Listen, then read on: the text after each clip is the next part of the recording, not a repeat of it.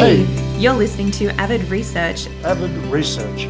Avid Research. An Australian STEM podcast. Where we answer the questions you never quite got around to asking. Just a quick heads up, team, we will be discussing mental health challenges throughout this episode.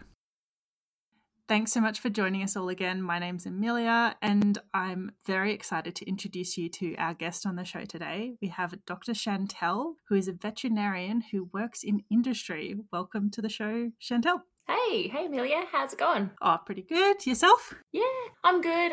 I'm just watching the cats zoom around the house, so it's another happy day working from home for the millionth week in a row. That sounds like a very appropriate thing for a vet to be doing. Yes, exactly. I'm very fortunate to get to spend more time with my pets instead of less. So silver linings. I'm going to break from the script here and ask a very quick question. Do you think your cats prefer you being at home, or do you think they'd prefer you at work? Oh, now you're piquing my behaviourist. I hope we have time for this answer. I have two cats. I have two cats with very different personalities. One is an adventurer and he's an extrovert and he loves anything and everything that is unfamiliar.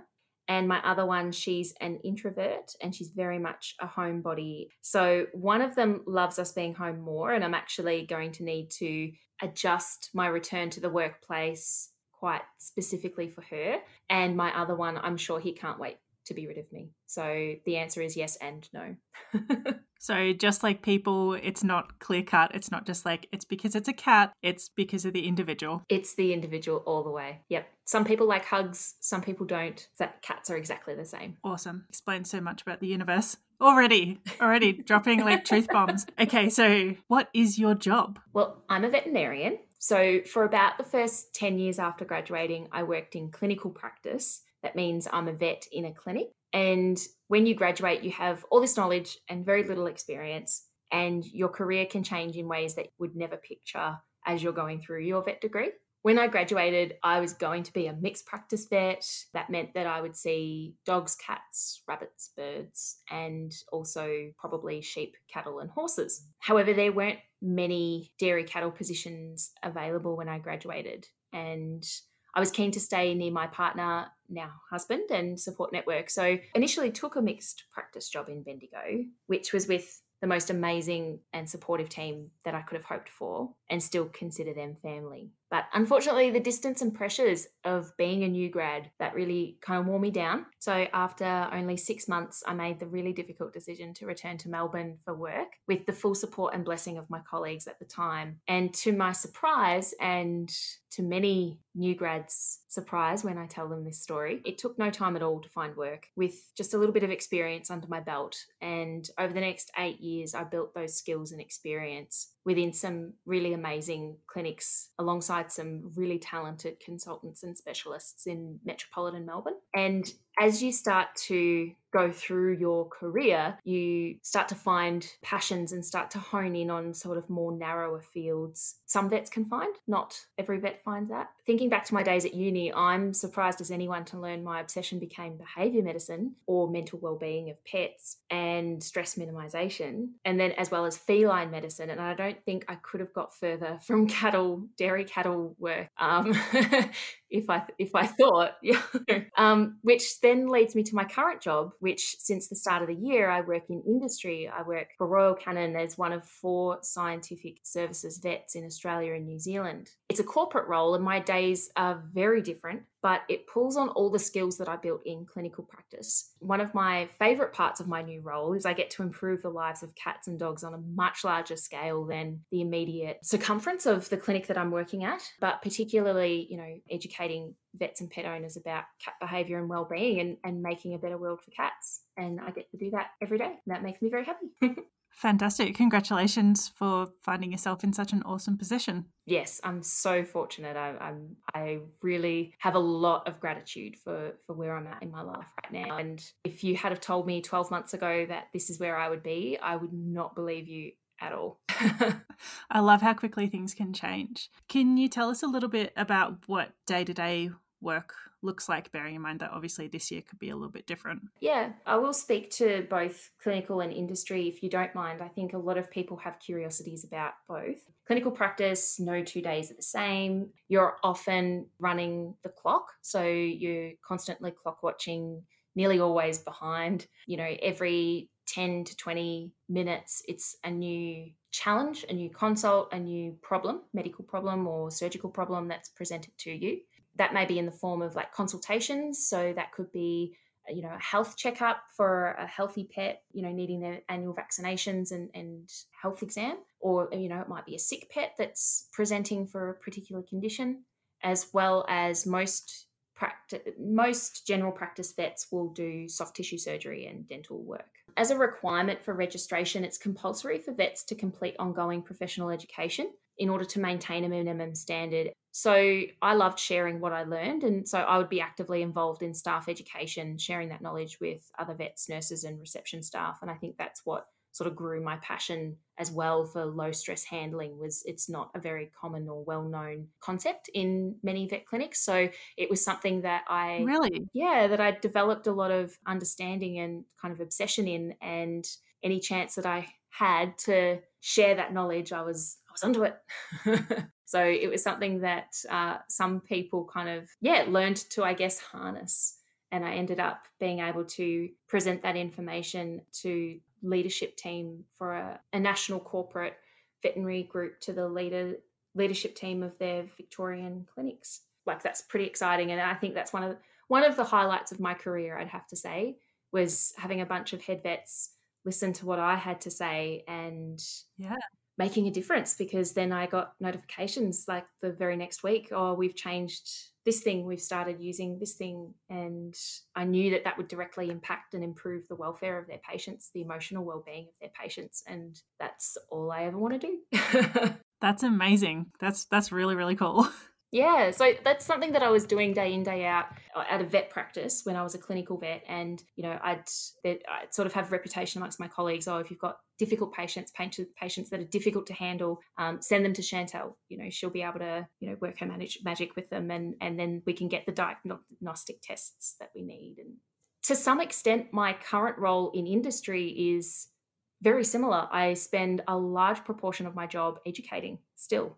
So vets in the team inform across nearly all the projects and events in our market. So, from a marketing team to the supply team to, the reps who are out in the field, we're answering questions, we're leveraging our knowledge, we're sharing our knowledge with the rest of the associates that we get to work alongside. But possibly I'm using my vet degree in a bit more of a creative and diverse way than just thinking of things clinically, which is really cool as well, because I'm a little bit artsy, so I get to enjoy all of that too. That's so awesome. So what do you actually do at the moment? So, for example, today I've come back from annual leave and I get to answer a lot of emails. Emails are a big part of my role now. No, I'm kidding. they are, but they're a big part of everyone's role. I never used to answer so many emails as a clinical vet. Clinical vets can be, and I used to be, relatively devoid of technology other than what I needed for tasks in a consult room. Switching to industry where everything was digital and then working from home was just, I have a confession to make. I'm secretly 97 years old and my nickname is Nana Shan at work. So there's, a lot of technological challenges that I face that your normal person wouldn't find too challenging. But sorry, that aside, so there's lots of communication across different segments of our business, and then I do a lot of internal and external communication in the form of like presentations and trainings and things like that. Just before now, I've just come off a call speaking to up to 30 associates on a particular diet that was for a therapeutic need. Yeah. And I really love that too. So ordinarily there would be a lot of face-to-face.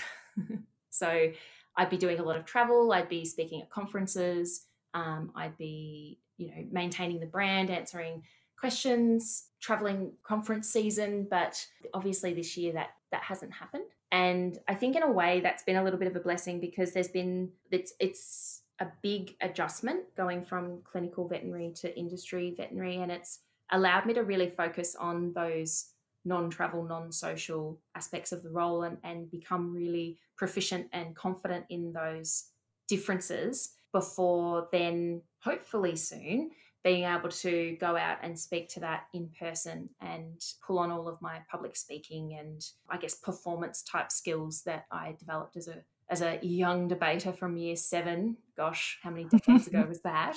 Don't think about it. Yep. And then I got to flex and build that muscle again when I became a part-time group fitness instructor, probably at about the halfway mark after graduating from vet school, just to find a bit more balance and passion outside of work. It can be really hard to become so wrapped up in the identity of being a vet because so many people that become vets are so passionate about what they do that it can be a little bit consuming. I found that for me personally, that wasn't the best for my mental health, and to commit to studying and becoming an accredited group fitness instructor meant that I had a responsibility to a group of people outside of my work to take my mind off work, which worked beautifully for me until I started to try and overachieve at that too.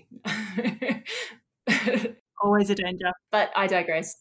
Always a danger, yes. But no, I found that extremely fulfilling, and it was only through injury that I've had to partly give it up for a time. But I am very much looking forward to returning to group fitness instructing because there's nothing like it as well. Yeah, it'll be great to return to some more social activities when we're permitted to, and yeah, use these skills in two completely different industries, fitness versus veterinary, but they go so well hand in hand. Which is so cool. And it just shows like how valuable transferable skills are and how they can be hidden in all sorts of places.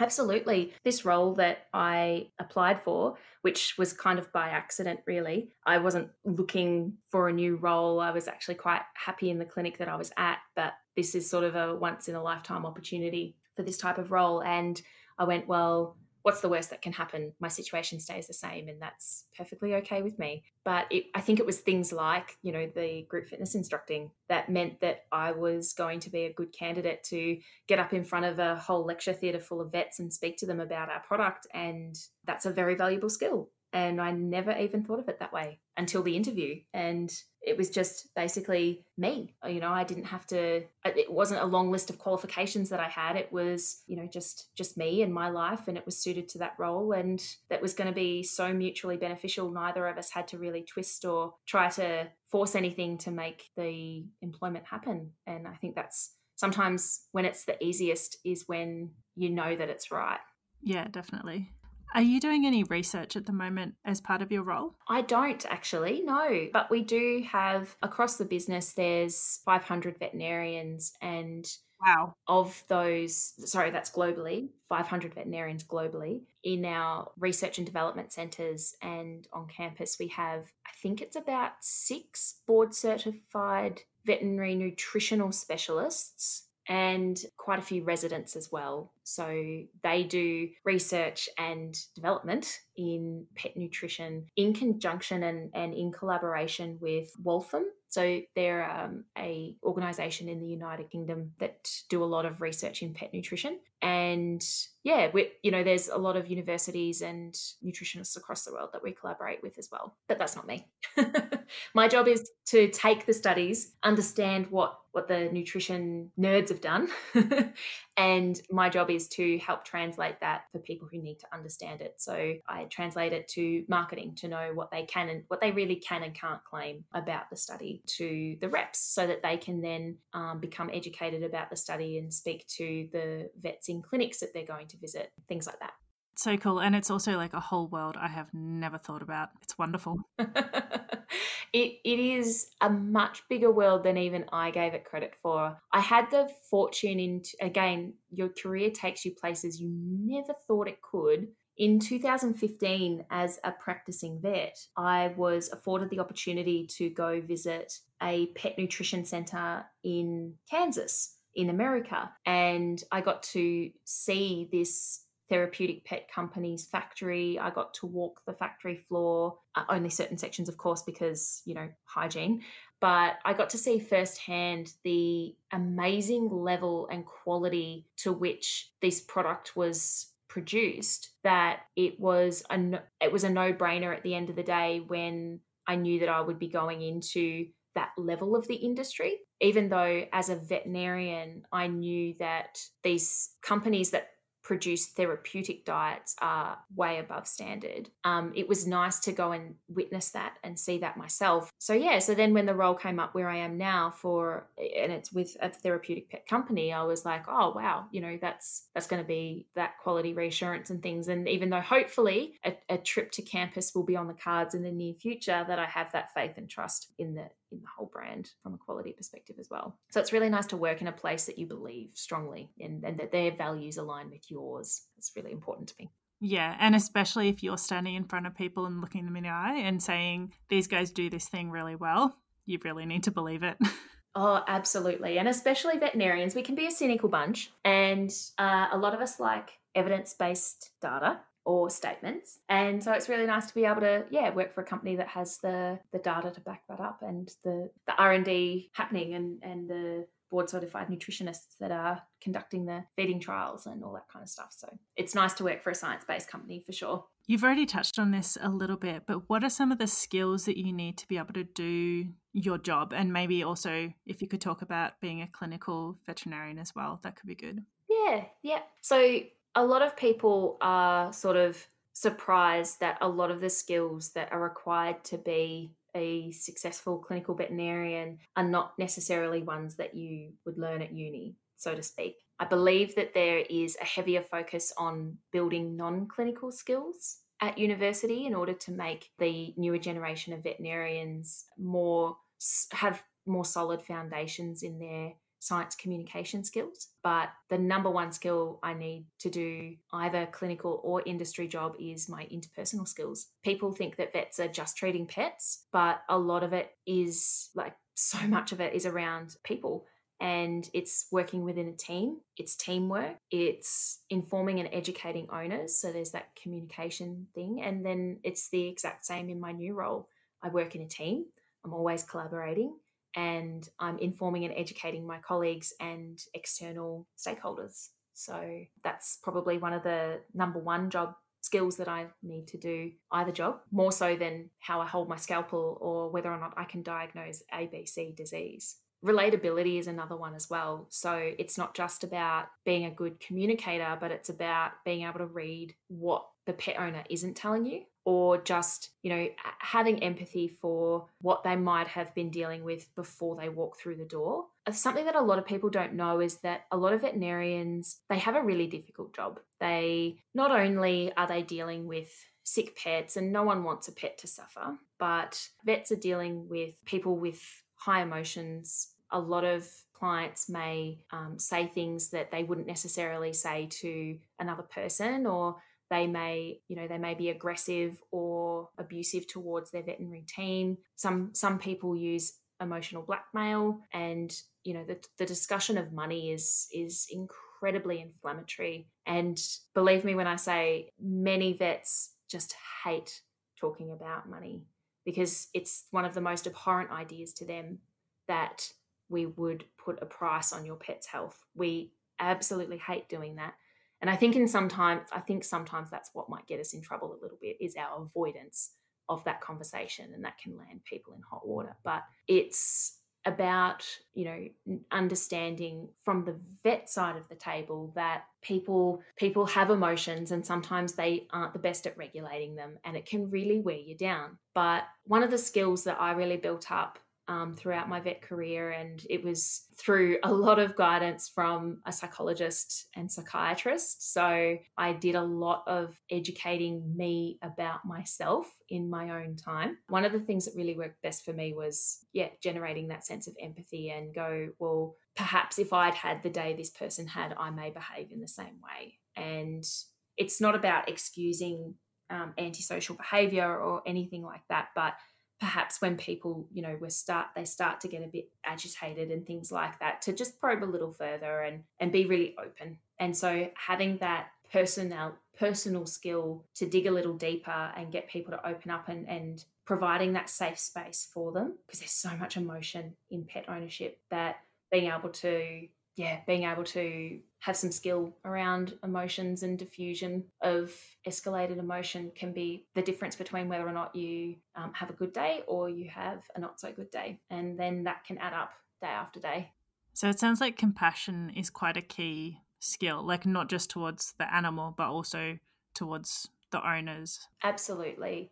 I think people become vets because they have compassion for animals. Any vet will tell you that their salary is not at all generous. And whilst we completely sympathise that bills at the clinic can seem really, really high, we absolutely assure you that that isn't going into the vet's pockets, that it's actually the cost of medicine that is so high. And we live in this amazing country called Australia that has Medicare. And I think in a way that's turned people's radars off a little bit as to how much medical care actually costs, because we have so many subsidies, thankfully. So when it comes to their pets, people have this maybe a bit of a distorted idea of what value should be. And they find that really uncomfortable, or an uncomfortable reality when they're not prepared for that. Yeah. So being able to kind of acknowledge that but work compassionately around that is what I think makes a sustainable clinical vet career. Do you think that's something that a lot of people going into the career are not necessarily thinking about when they're starting out? Yeah, it's something that you get told multiple times at career days and then throughout uni is, you don't earn a lot, you don't earn a lot, you don't earn a lot. And I don't know about anyone else. It might be different for the postgraduates now, but I was an undergraduate. I'd gone straight from primary school to high school to uni without a breath, and student expenses, it was tough. I did have to put myself through uni. Life is very different when you're trying to juggle all sorts of grown-up expenses. There's a lot of studies out there indicating, the financial hardship that a lot of veterinarians experience because they go through university, they rack up a massive university bill, even if they're on HECS. I didn't earn enough in my first 7 years to start paying my HECS off. Believe me when I reassure everyone that we have sympathy for what that looks like. But yeah, it's one thing to live it, and it's another thing to try and tell a starry-eyed little vet student who just has dreams of being James Herriot that what that reality looks like when reality hits. And the attrition rate in the vet industry is just really sad because it takes a lot to get through vet school. It is a mammoth effort just to survive and pass vet school. And there are some superheroes out there that do it with honours. And to think that some of those and a higher than you would think percentage of those vets don't remain vets at the 5-year mark. It just seems so sad that they've gone to all that effort, given up and sacrificed so much to be a vet that 5 years in, when they should just be hitting their stride, they look at what brings them happiness in their life and decide that it's not worth it. And there's actually a shortage of vets. Figuring out how you're going to work sustainably and how you're going to take care of your mental health, and that by putting yourself first, you're actually going to be a stronger, more resilient vet. And it goes for everything in life, but for some reason, a lot of our industry likes to think that being a vet is in its own bubble and that there's a special little universe that means that you're immune to stress. We're not. We're human. We like to think that we're superheroes. And we are, in a way, to our patients. But yeah, we need to be taking better care of ourselves and better care of each other. And that starts before you even get to vet school. And, establishing those boundaries and saying, and valuing yourself as much as you value your patients. Yeah, figuring out what works for a sustainable career for you, be it part-time or whatever. Yeah. And I think that in itself is a skill, being able to set boundaries, being able to know how far you can push yourself, what recovery looks like and how long it takes. They're all skills that it's often trial and error that you use to learn those skills. Yeah. I think that I love the idea that our preschoolers and primary schoolers in some settings are being taught the idea of boundaries and consent and, just valuing one's own sense of self identity, resilience, all that type of thing, I think is just absolutely wonderful and remarkable. I think that I cannot wait to see that start to come through in generations to come, because, you know, there are a lot harder things to learn as an adult, and they're things that I wish I knew years and years ago, because it would have saved me a lot of difficult times. I've burned out as a vet 3 times in 10 years. And when we're talking burnout, we're talking cannot get out of bed, like physically incapable of getting out of bed, you know, intense depression, anxiety, even, suicidal thoughts and things. So it's certainly been a journey that has its highs. And above all, I used to say that I might not become a vet if I knew what it would cost me, but I've changed my mind. I definitely would become a vet, and what it has taught me in life and the person I am today, I just wouldn't change a thing, because I've learned so much about myself and how I've gathered all of these skills that I can use to not just help pets, but like help support my dear friends and family, and especially in tough times like now. Yeah, I never thought that those skills that I was learning in the consult room would be so relevant today outside of the consult room. So yeah, it's incredible. That's pretty lovely in its own way. What is your path to getting to where you are now? Like you've touched on a lot of it, but did you always know you wanted to be a vet? Yeah, I was one of those 3-year-olds that got bitten by a dog for cuddling it when it really didn't want to be cuddled. And I could tell that it was having a tough time. So I wanted to give it a cuddle, and it bit me, and fair enough. So my poor parents would have a heart attack every time I'd run up to a strange animal in the street, which I was always doing. We had a menagerie of animals growing up. I've had a pet yabby. I've had pet cockatiels, budgies, cats, dogs, pet echidna for about 4 days. We didn't confine it or anything. It just lived under the tank. So we called it our pet. That's Australia for you. And so I had a menagerie of pets. I think one of the toughest things about vet school was living on campus for 5 years and not being able to have a pet. My roommate and I. Kind of ironic. I know, the irony was I used to go and like visit my friends that lived off campus just so that I could pet their animals. They think we were friends, but really I was just visiting their pets. No, I'm kidding. They were great. Again, the irony is too much. It was actually one of my friends from vet school who alerted me to the fact that this industry job was going. And if it weren't for my friendship with her and my knowledge of how much she loved the company that we work for, I probably wouldn't have applied. So those relationships and things that you spend time building at university through college nights and cultural tours and things that uni students do, they're really important, because that's how you like network and get honest feedback about what a workplace is like before applying for the job. So if you don't have those friendships and relationships that you've built throughout uni, you know, the workforce, you can be on the back foot in a way. So it's really good to have that behind you. And yeah, I think so. You know, that path was animal mad all the way from primary school to high school. I found high school a lot easier because I had this clear goal about what subjects I wanted to do, because I had this clear career path. And then I got to university, and I'll be honest, I really struggled. I found university really hard. I had to resit many of my exams, and it wasn't just because I now had to juggle working responsibilities and more grown-up stuff, but I went for many years undiagnosed as ADHD. And it turned out that the structure and everything of high school I could really thrive in, but then that flexibility and self-directed learning in university while I was undiagnosed was really tough, really, really tough. And, you know, I battled, but I made it. And, you know, there's certain things about resat exams that I will never forget. Something like the pre-patent period of a parasite, not just a great alliteration, but also really semi-useless information for a veterinarian that only treats cats and dogs.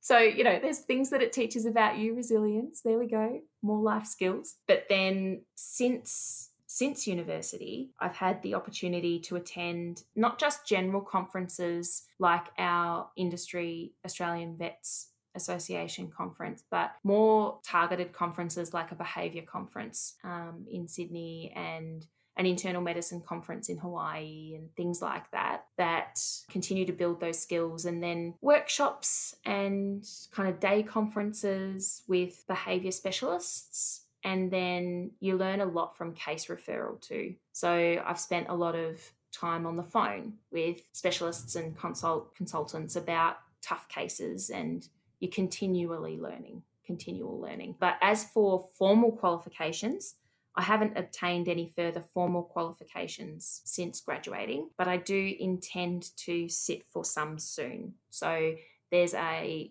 College of Veterinary Surgeons and Scientists in Australia and New Zealand, and you can obtain membership to the Australian and New Zealand College of Veterinary Scientists, or you can obtain fellowship, and fellowship is that specialist path where you do an internship and a residency and then sit a lot of very difficult exams, but the membership is the entry level. So I would like to soon, sit for my additional qualifications in behavioural medicine or feline medicine, which will take a couple of years, but that's my intention because I'm obsessed. Fantastic. Which is probably a good place to start. I just want to say thank you for saying that you have ADHD and that you were struggling with it being undiagnosed. I feel like at the moment you'd be studying in a fairly unstructured environment as well. How have you created an environment now that you can thrive within? Well, just being aware of it for starters, I think was one of my biggest coping mechanisms, was just knowing. One of my strongest coping mechanisms of ADHD is just knowing that I have it and forgiving myself for not finding it easy to start a task, or for becoming distracted, or for hyper-focusing into something for 3 hours where it really was not that relevant. So some of the methods that I use day to day, and I think this is why I thrived in clinical practice for so long, is that my day schedule was handled by somebody else. I was forced to redivert my attention. And in a way that keeps someone with ADHD very happy, is that constant change of focus. Every 15 to 30 minutes, it's a new consult, or, I get to hyper-focus in surgery and just focus on the thing until it's done. So they were things that I think really maybe do well in clinical practice. But then in industry, I did find that hard to switch, because I've got a blank calendar and my days to myself, and I've got all these tasks that can seem very overwhelming because they're on a much larger scale. It's not a small amount of tasks that I can tick off, done. And that's obviously the thing that people with ADHD can find really difficult to do, is seeing the pathway to getting a task done. So that's why bigger projects can seem impossible. So one of my best coping mechanisms is blocking out my calendar in advance. And it's not to make myself unavailable for meetings or anything like that. I do leave gaps and things like this, but trying to kind of have a bit of a task list, a rolling task list going. And at the end of the week, whatever I haven't managed to achieve or what's ongoing, I just book out a little bit of time in advance. Say I would block out about half of my calendar the week going forward. That's sort of like one of the last things I'll do on a Friday. And that makes me feel a lot better about not completing tasks. Is it's okay, I'm going to keep working on it next week in this time and this time and this time. Often I won't actually stick to that, but the time's there and it's flexible. I can move it around and I can see, how long I'm spending on a task, or I might get hyper-focused into a task and then a calendar reminder pops up and is like, oh, you're supposed to be working on this now, and it can just snap me out of it. The other thing I've found just so invaluable is Pomodoro style attention training. 25 minutes of work followed by a 5-minute break. And you do about 4 rounds of that before you have a longer break. And I was concerned that with a distraction every 5 minutes that I would struggle to return to work and it would actually make me less efficient. But as someone with ADHD, I was the most surprised of all to find that made me the most efficient I've ever been, and also the least tired I've ever been, because I'm giving myself that permission to look away and go stretch. And it's actually good for my physical health as well. Step away from the computer. My hip injury has thanked me for it every 25 minutes or so. And when I stick to that, my days, I finish my work day so much more refreshed and able to go off and do other things. I use an app called Focus Keeper on my work phone, and it's the best thing I've ever done all year. So I'd highly recommend it. Fantastic. Thank you. Yeah, you're welcome. What's some advice that you'd give to a young person who's considering a career in the veterinary world? Because I imagine there's a few of them. A lot of people want to become veterinarians, and a lot of people sacrifice so much to become veterinarians. My biggest advice would be to know your worth. Don't get so caught up in the sacrifice, because it's a bit of a culture thing as well. And I know that it's not so different in the human medical world as well, that, you know, we had to sacrifice so much in order to get where we are, that you should too. And that's not always the healthiest way to approach things. So know your worth, know where your boundaries are, and practice that as soon as you can. And yeah, I think if you can, take a gap year. I think that's one of the biggest things I think would have really developed me socially, would have shaken out a few cobwebs before I got to uni. I think I would have had quite a different path in terms of challenges that probably could have been avoided. Again, no regrets, but there were some things that were probably more difficult than what they needed to be. And I felt that if I had have taken a gap year and gotten to know myself a bit better, that I might have found my time at uni and the journey in my career just a little bit easier, a little bit sooner. But again, no regrets. So that's my advice. That's awesome. You're the first person as well to suggest a gap year. And I was really privileged, and I got to have one. I got to do some really awesome stuff, and yeah, made the world of difference. I wouldn't necessarily describe it as like a benefit of privilege. I think that I would have been better off financially too if I had have taken a gap year and worked, you know, for part of it, just in, you know, a basic job. I'd been working every summer really hard leading up to uni and then throughout uni. And because it was just for the summer, my good old super just kept getting swallowed up in fees. So anything I'd worked hard to accumulate throughout the summer had just gone by the time the next year rolled around. But yeah, had I have taken a year to work and then use hopefully some of those earnings to travel or whatever the case may be, I would have had the space and the time and less pressure just to get to know myself. And I don't know about you, Amelia, but when I came through, there was a lot of pressure from the generations before us not to take gap years, as they were seen as lazy, or they were seen as, you know, airy-fairy, and you might change your mind, and how bad that would be if you changed your mind about going to uni. And that's the one thing I love about where my husband's path has led him. He's in IT. He never went to uni. He did a TAFE course. You know, he didn't subscribe to that, you must go to uni in order to have a happy life. And he's now, you know, some of the top in his field. And I just think that there are so many paths that you can use university to get you to, but that's not always the way to happiness. So it's about making sure that what you're doing is going to make you happy above all. And I think that's what a gap year can really give us. I think a gap year also sort of can help introduce you into the world outside of school, because school is a very structured, very unique kind of environment that isn't then reflected again later in life. And if you have practice working in different environments, working with different people, yeah, it can really help you further along. Absolutely. I couldn't agree with you more. I think that that's definitely some sage advice from two wizened old women who went to nerd camp together in 2006. Good old Canberra. Yeah, long time ago. Once again, we have another NYSFer on the show. Women in STEM and NYSF. Those two. I love it. It's a thing. No, I had a guest earlier who was like, one of the key career things that happened to me is I went to this science camp. I don't know if you've heard about it. And I was like, I think I know what's coming. Mic drop. What's something you wish the general public understood about your job?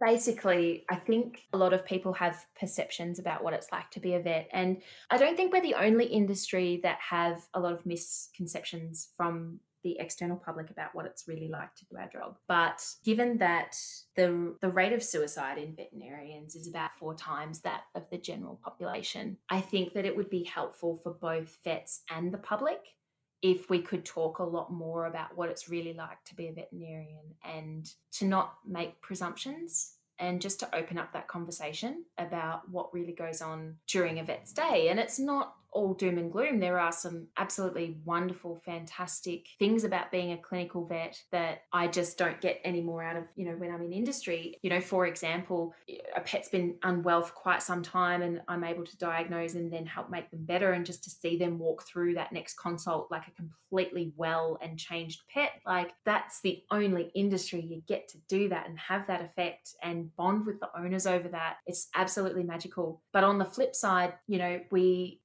there's a lot of conflict that occurs in a veterinary clinic, not just between teams, because conflict can be normal in teams, but a lot of unnecessary conflict between vets and owners, and that often stems around money and expectations. And I think if we could all manage our expectations around conflict and or cost of care or what we expect in a day with a vet, that we could help shine a light on what being a vet's really like before vets go to all the effort and sacrifice in order to train in that profession and then become disillusioned. And that disillusionment and that breaking of the values or that feeling of internal conflict is what leads vets down a dark path. It's when your workplace and your actions conflict directly with your own internal values, that's compassion fatigue. And I think that the pressure that some pet owners place on veterinarians is unfair, and some pressure that veterinarians place on themselves is unfair. So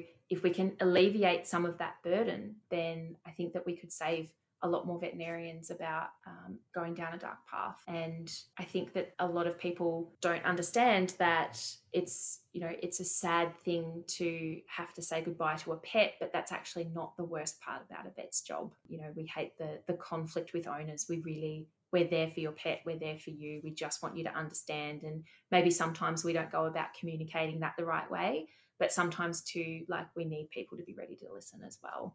Yeah, so it sounds like it's a mixture of it'd be great if the general public was listening, but also if both sides can communicate quite well too.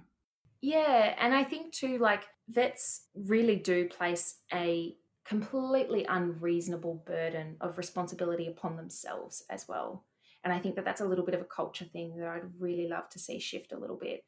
Vets are terrible with boundaries often. They care so much that they put their absolute heart and soul and everything into their working day, and they have nothing left in the tank for themselves.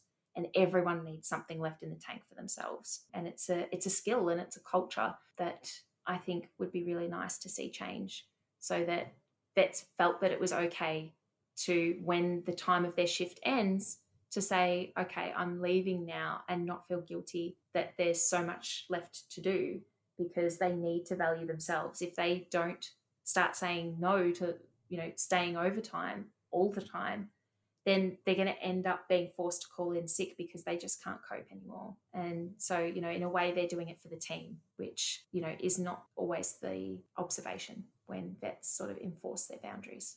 Yeah, I imagine that's a massive culture shift that could be quite challenging.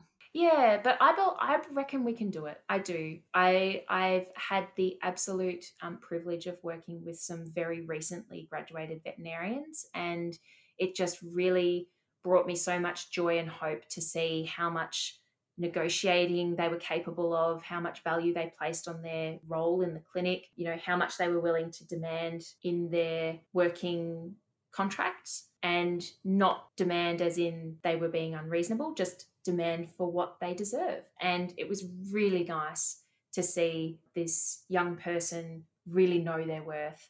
And that then translated in how they communicated with pet owners, and they were really good at just communicating the value, and it wasn't, there was just a lot less conflict, and it was just really nice to witness. So I reckon it can happen, but we definitely need to be, just talking about it more and shine a bit more of a light on all of it. But I think that that's something that I hope that you're probably segueing into asking me about was the shout out, which... Do you want to wrap up with a shout out? That'd be great. Yeah.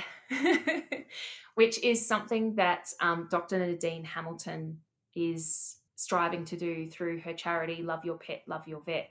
Nadine's a psychologist, and she has started the Love Your Pet, Love Your Vet charity because she has a personal story alongside, knowing people who have committed suicide in the vet industry. And that was her charter, was to minimize the mental anguish of veterinarians. And so she does absolutely wonderful work, and you can find her charity Love Your Pet, Love Your Vet on Facebook.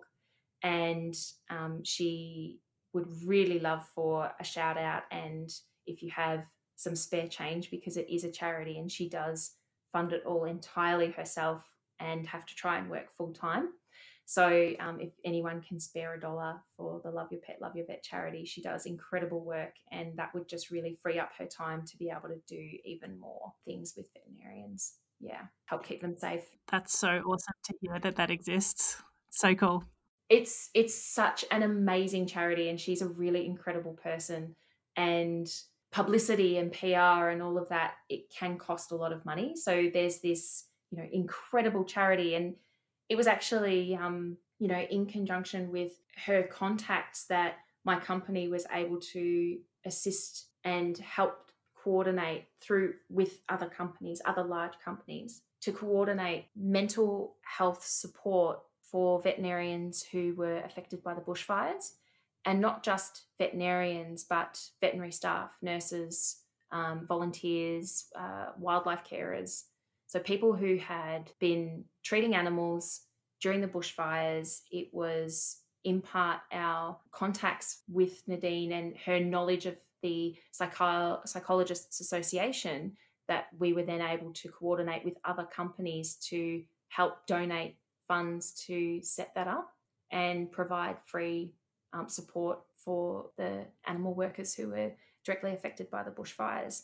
So that's just one little thing that Dr. Nadine's been able to help improve the lives and mental well-being of veterinarians. And if she had more resources behind her, she's got such amazing ideas, and her message needs to be heard loud and clear. We've done a wellbeing series with her over the course of 4 episodes earlier this year, and that has been shared worldwide. We've had other markets from our company ask for copies of the webinar series, and they're translating it into Arabic, into Russian, into many other languages, which is just absolutely remarkable that those vets are getting to hear what she has to say, because what she had to say was just, what vets need to hear. That's so fantastic.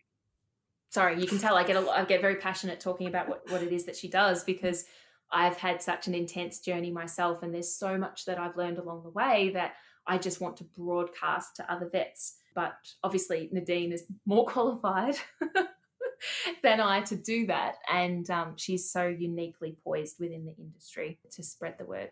That's wonderful. It kind of sounds like there's a potential that the industry is sort of heading towards a tipping point of positive change. So it's not all doom and gloom at all. It isn't. No, not at all. Not at all. It isn't. Is there anything else you'd like to add before we wrap up? Oh, I don't think so. I'd like to probably give a shout out to Louie and Mittens, who once we did start recording for real, they've gone and found some cozy place in the house to curl up and be quiet and let me concentrate, which, Mummy has ADHD, so they know how hard that can be sometimes. So they've been very good children in the last hour. Make sure you give them a high five at the end of this as well too. Oh, Mittens knows how to high five. She will do that for anything, any type of food related situation. Louis, he's like a teenage boy, so if I just give him a little head nod, that's his props, and he will be so happy with that. Like we said earlier, they're individuals. You got to treat them as such. Yeah. The more I stay away from Louis, the more he likes me. So, it's all to circle back to getting that little bit more affection. You got to rein it in, or I'm too intense for him. Luckily, I've got Mittens that I can just pour all my love onto, and she's happy about that. Awesome. Well, thank you so much for joining us, Chantal. It has been really, really interesting, incredibly educational. I hope our listeners have found it the same as well. Oh, thanks, Amelia. Thank you so much for having me. And thank you too for promoting women in STEM. I think that there's a lot of roles that people should absolutely know more about. And I'm glad that veterinary is made it on the list, but I can't wait to see what else you we get to see come along. Thank you very, very much.